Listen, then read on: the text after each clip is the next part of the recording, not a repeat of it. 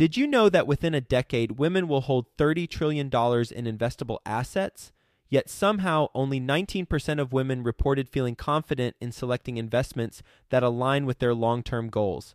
Our friends at InvestHer are out to change that. InvestHerCon is the #1 premier conference for women in real estate, and it's happening June 2nd through the 4th in Austin, Texas. InvestHerCon is not just another real estate conference. It's a transformational experience focused on real estate investing, business strategies, and self-care tactics, all designed to help women take control of their financial futures. Gain the knowledge and skills you need to grow your portfolio and build a sustainable business, all while connecting with over 500 women who are playing at the same level. To learn more and to get your tickets, visit InvestHerCon.com today and use the code 100BESTEVER to get $100 off your ticket. That's InvestHer, H-E-R, con.com, promo code 100BESTEVER to get $100 off your ticket. Distressed debt is a space where not only do you need to have a lot of capital lined up, either just sitting in a discretionary vehicle or have capital partners ready to go. It's something where this takes a more sophisticated buyer. So I wouldn't recommend this for people who don't have any experience in real estate. And you have to really understand the market. If you're a passive investor wanting to learn more about questions to ask sponsors in order to qualify the opportunities, in order to qualify the sponsor, in order to qualify the market that the property is in, then go to besteverpassiveinvestor.com. My team and I created this site just for you so that there is a free resource available to you to learn about the questions to ask, the things to think through prior to investing in deals. So go to besteverpassiveinvestor.com. It's a free resource for you that was made just for you. Best Ever listeners, today's guest is being interviewed by Theo Hicks. You know Theo, he's with us every Friday on Follow Along Friday. You're going to get a lot of value from this conversation. So with that being said, let's get going. Hi, Best Ever listeners, and welcome to the Best Real Estate Investing Advice Ever show. I'm your host for the day, Theo Hicks, as Joe is traveling to Texas to look at a few apartment deals. Today, I'm speaking with Joshua Jowley. Joshua, how are you doing today? I'm good, Theo. Thanks for having me on the show again. Great. So a little bit more about Joshua's background before we get started. He's an associate at Winmore Management, where he focuses on value-add multifamily investments and distressed debt. He was actually a previous guest, so make sure you check out his first episode, which was almost 3 years ago to this day of this recording, probably over 3 years once this goes live. That's episode 541, how a young commercial investor raised over $1 million to purchase a 30-unit deal. He is based in New York City, and you can say hi to him at WynManage, WYNManage.com. So Joshua, before we get into Skill Set Sunday, we're going to talk about a specific skill that Joshua has, and it's going to be around the topic of investing in distressed debt. But before we get into that, can you tell us a little bit more about what you've been focused on since your last interview? Sure. So in the first interview, I discussed with Joe a prospective acquisition in Westchester County, which is around a half hour from Manhattan. And I'm still in touch with the owner, but he's an older gentleman. You'll hear this on the show. He's an older gentleman. He just still hasn't been able to pull the trigger, has a serious emotional attachment to his property. But I made some additional investments with some of the capital I'd raised, some investments in some debt, some other deals here and there. And really what kind of brought me to the point where I have a certain view on the economy was that after I kind of realized that the owner, I was going to have to stay on him, but I couldn't necessarily close on that transaction, I started looking for other ones. And deal after deal, I would get absolutely bullied. Just someone would come in and pay a price that I thought was obscene when I was already stretching. And I knew what these properties cost to operate, so it wasn't as if this guy had some economies of scale where he could take a repair allowance of $1,000 a unit per year and take it to $200 a unit. So I started to realize that the pricing had become very disconnected from reality.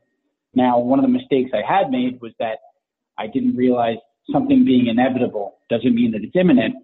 So I spent a lot of time trying to get in contact with various banks, with hedge funds, private equity funds, a lot of entities that specialize in debt investments or making loans.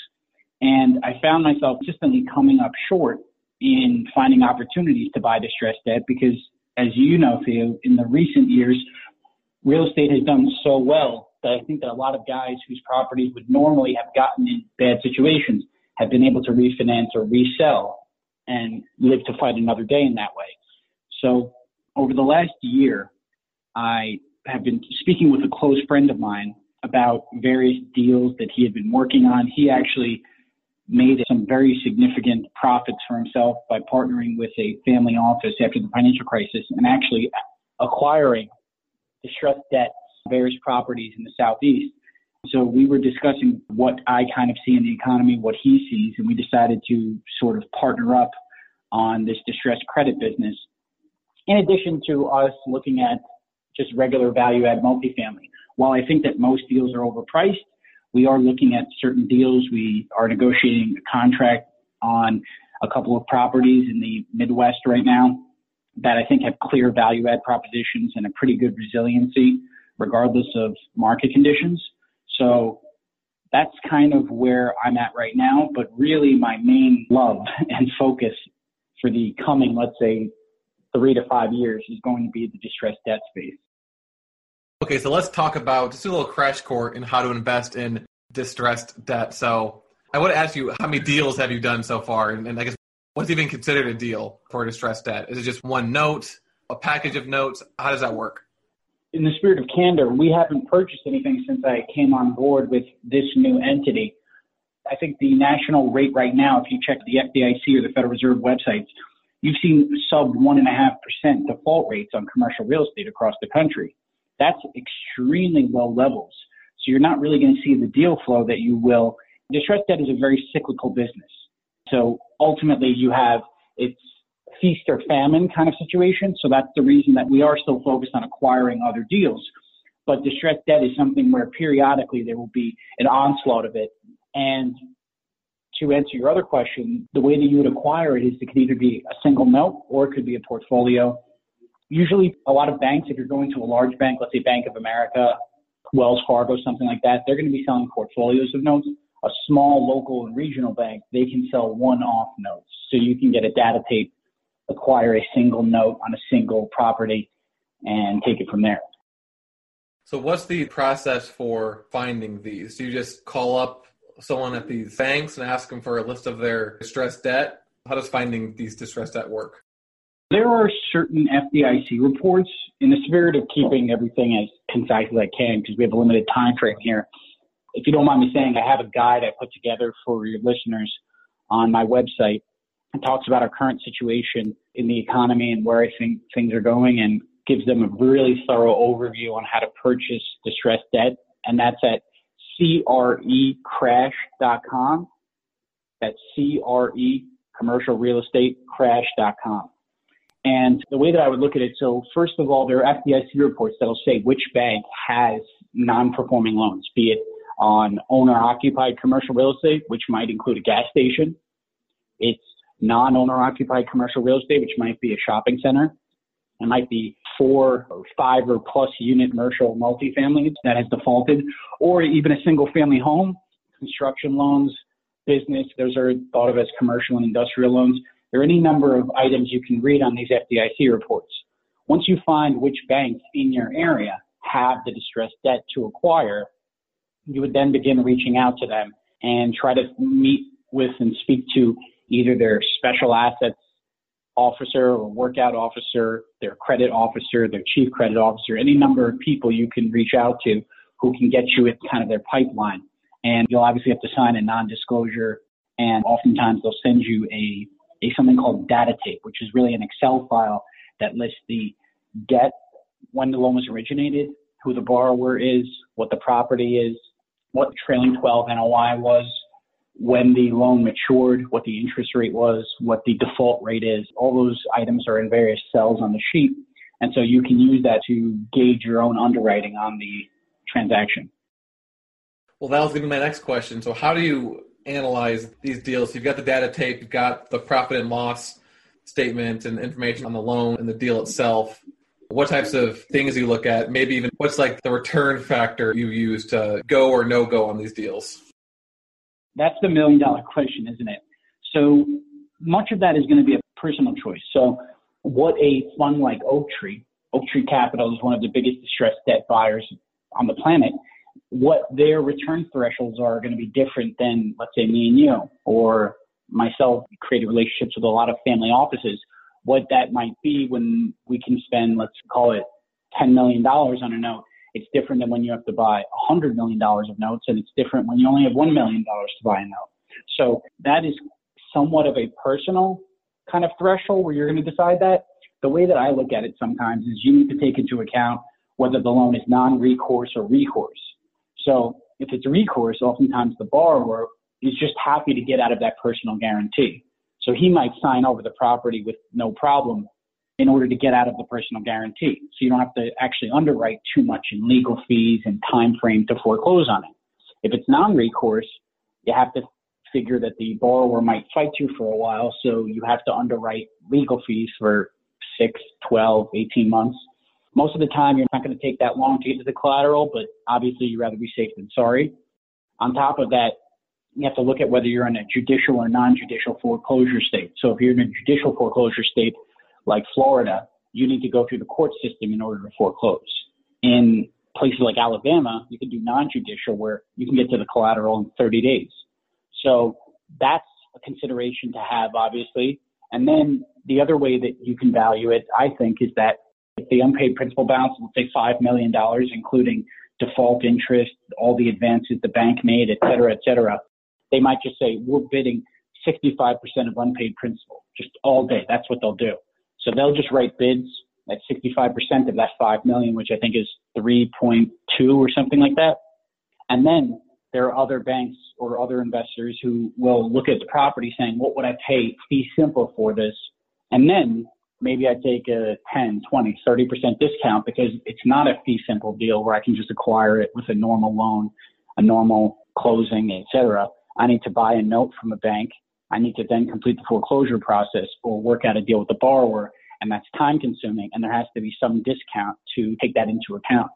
So there are a lot of different kind of methods that you need to incorporate, hence why distressed debt is such a difficult thing for the average guy to participate in. Yet, to me, it's the most interesting and most compelling investment opportunities arise in distressed debt, far more than just acquiring a regular apartment building, let's say, or shopping center or office property. I find this to be a far more interesting and lucrative way to get deals done. Yeah, I agree. This sounds very fascinating. How do you make money in this investment strategy? So there are a few different ways. There are some buyers who execute a strategy that people use disparagingly, but it's called loan to own. So I'm buying the loan in order to foreclose on someone and get to the collateral. Now, that's one strategy where you buy a loan, let's say at a discount, you get to the collateral, provided the property is not too impaired and doesn't have too much distress on it. Maybe the guy just had maturity default. So his NOI might be fine, but if cap rates have risen 200 basis points, he's not going to be able to qualify on a loan to value basis to get a rate and term refinancing. So he's in default. So that's one situation. Sometimes properties are a mess, but let's say you bought a note, you foreclose and the property's in okay shape. You can refinance then and just own the property as if you had purchased it fee simple from the beginning. The other way you can make money is by recasting the note. So what that would mean is that if you bought a note with an unpaid principal balance of $6 million, you might say to the borrower, hey, if you pay me, let's call it $250,000 up front, I'll, let's say, forgive $1.5 million of this loan, and you'll pay me the $4.5 million I'm still owed. You'll pay me an 8% interest rate. It might take his debt service down, but it gives you a nice income stream that's secured by a lien on the property. It allows the borrower to stay in his property, and it's kind of a win-win situation. It's one way that people do deals in corporate finance. It's just called restructurings. And the final way is just an actual foreclosure. So you can just buy the note, complete the foreclosure process, and oftentimes you'll get outbid at closing. But let's say you bought the loan for 75 cents on the dollar, like you're owed $10 million, you bought it for 7.5. You go to the foreclosure auction and sells at $12 million.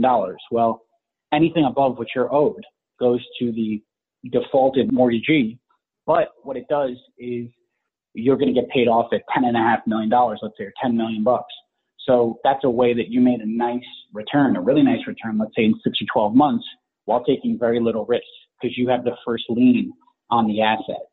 Now, the final way is oftentimes you can buy a note. If you buy a portfolio of notes, there's a lot of hedge funds that do this in the single family space. They'll buy a portfolio of notes at X, let's say 50 cents on the dollar, and they'll resell them one by one or in smaller portfolios at 60 cents on the dollar to guys who then sell them to single investors for, let's say, 75 cents on the dollar. So it's kind of a daisy chain, but that's one way you could do it if you had enough financial firepower, I guess you could say, in order to acquire a portfolio. You could buy a portfolio of notes at wholesale and sell them at retail. Out of those four, what's the most common? I'd say the most common is loan to own. Most of the time when guys are buying non-performing loans on commercial real estate, they're not looking to recast the note. Oftentimes borrowers don't even want you to do that, even though I just wanted to explain that in order to be as thorough as I can. It's not a strategy that most borrowers are that interested in because the IRS qualifies, and by the way, this is not tax advice, please consult your attorneys, just want to say that. But the average guy doesn't want to necessarily have his note recast because if I forgive $2 million, the IRS sees that as $2 million of income. So he has a significant tax liability on that. So I'd say most people are trying to get to the collateral. They're acquiring a note, they're completing the foreclosure process, they're either reselling the property once they get title or at the foreclosure auction, or they're buying it, refinancing it, and going from there. Well, I guess in that data tape, the address of the property's on there, so you can go actually visit in person, right? Yes, absolutely. Usually you're under pretty crazy non-disclosures. I've signed some wild ones in the last, let's call it 6 months. But you're going to get a lot of information. That's the reason that it's so important is because, let's say on residential data tapes, you'll have the borrower's name, address, you'll have their FICO score, you have a lot of information that's extremely personal. So obviously people don't want that to be released. But you'll have the information to go visit it. And obviously it's something where I can't stress this enough. Distressed debt is a space where not only do you need to have a lot of capital lined up, either just sitting in a discretionary vehicle or have capital partners ready to go. It's something where this takes a more sophisticated buyer. So I wouldn't recommend this for people who don't have any experience in real estate. And you have to really understand the market because if you don't know exactly what that property's worth, it's very hard to kind of create the proper bid on a note. And you don't want to be sitting there realizing you overbid to buy this non-performing note, and then it's going to take you X amount of money to foreclose, and you didn't underwrite that. And the property's only going to be worth this, and you didn't underwrite that. And you didn't underwrite what you thought it was a Class B property, and it's actually a Class C minus. You don't want to do that. You need to be extremely thorough with your due diligence when you're buying a note. Every scrap of paper that anyone's written one note on has to be accounted for and thoroughly reviewed by your attorneys, because if there's anything missing, you might be out of luck and you can't foreclose. And then what do you have? You have nothing. You have a loan that is just, I don't even know what to call it. The guy can't refinance it because you have a lien, but you can't do that much with it. It's going to take you a while to kind of sort that out. You don't want to be in that position. So I cannot stress enough, this is not the strategy for a guy who's never purchased a two-family, and it's not the strategy for someone who likes to kind of do back of the envelope analysis. This is granular, sophisticated modeling and analysis is required. But again, just like everything else, because it's difficult, it turns out to be extremely profitable. I know you haven't said you've done a deal yet, but have you looked at any deals? And if so, or just any other deal that you're aware of, can you kind of walk us through an example, like where it was found, the unpaid principal amount, how much you bought it for, what kind of strategy was used, loan to own, recast the notes, things like that? Sure. Like you mentioned, though, the fact that we haven't purchased something, we've been bidding on the few that we've seen very aggressively. It just so happened that some of the stuff that we've seen as of late has been extremely high-end Class A stuff. So it kind of attracts an institutional crowd. They have a lower return threshold. They can close in short time frames. So that's kind of been our problem right now because there's so little deal flow. Some of these deals have been, let's say, a little bit small for an institution, but when they have nothing to buy, they're going to buy whatever's available. Whereas I'm trying to be a little bit prudent when we're bidding. So we've missed out on a few, but I went through And I have several case studies in the book that I'm putting on that website that I released, CREcrash.com. There was a note actually on a deal that I was involved in. So I got this listing as a commercial broker, let's call it 3 years ago. And it was on a deal on 34 units in Westchester County. And this is a market where this is a rent stabilized deal. So if people don't understand that the lower New York State has kind of rent control guidelines of how much you can raise rents, what you have to do, et cetera, extremely onerous process to get tenants out, a difficult deal.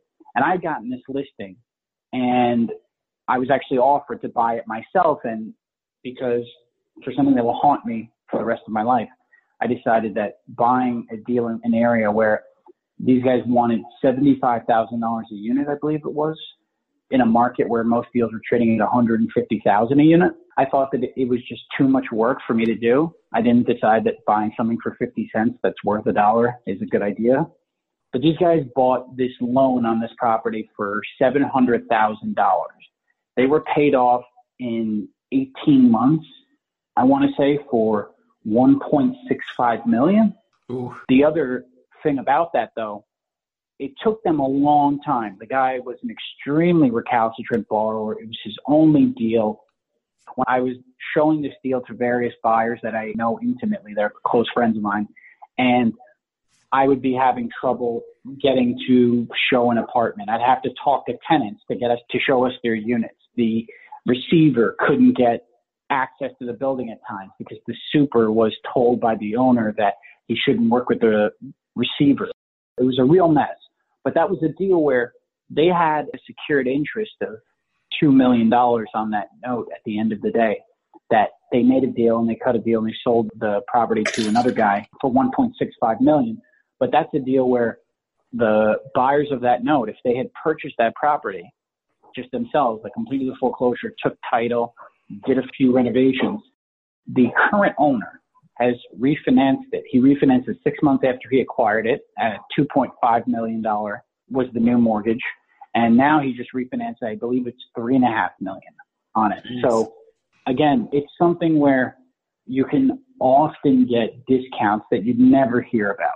I mean, this deal, it needed a lot of work, but it's nothing that now I wouldn't take on sleep fine at night. It's nothing like, oh, we have asbestos everywhere and we have lead paint and we have this and we have this and we have this. No, it's nothing. It's like you need to fix parapets and a roof and renovate some units.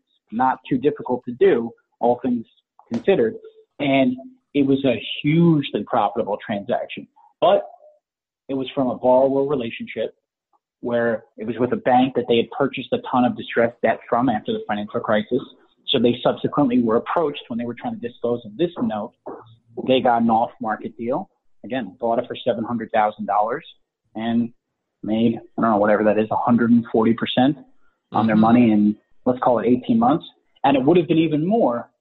One of the things that people fail to do at times is just negotiate with the borrower.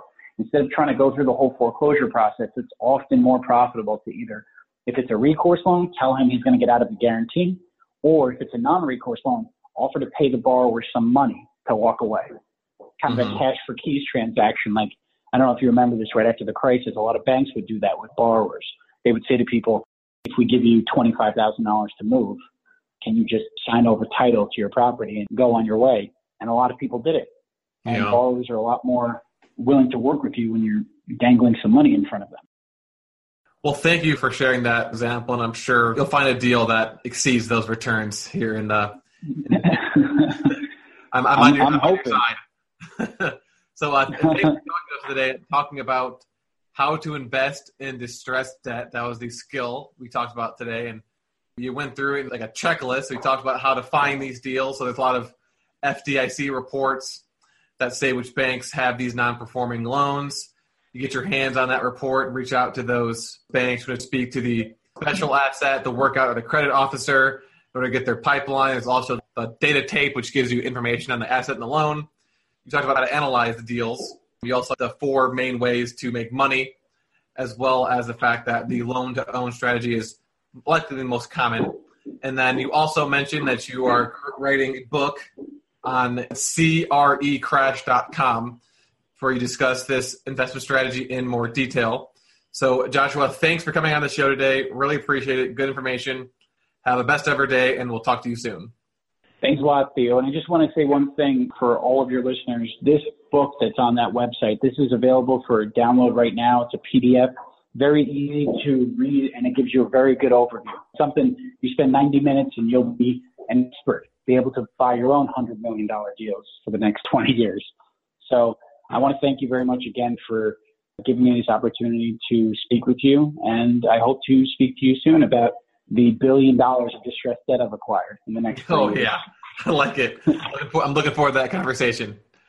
Take care. Absolutely. Thanks a lot, Theo. Take care. If you're a passive investor and want to learn more about Ashcroft Capital, the company I co-founded with my business partner, Frank, and in particular want to learn more about our strategy and how we think about the opportunities that we purchase, go to ashcroftcapital.com and click the strategy button above, and you'll be able to read through our thought process we use when we're purchasing multifamily properties. When it's Friday at 4:30 p.m., it's time for Entrepreneur Drinks Podcast, which is co-produced by Joint Ops Properties and Discount Property Investors. Join their end of the work week session as they tackle problems facing entrepreneurs. Listen and subscribe at entrepreneurdrinks.com. That's entrepreneurdrinks.com.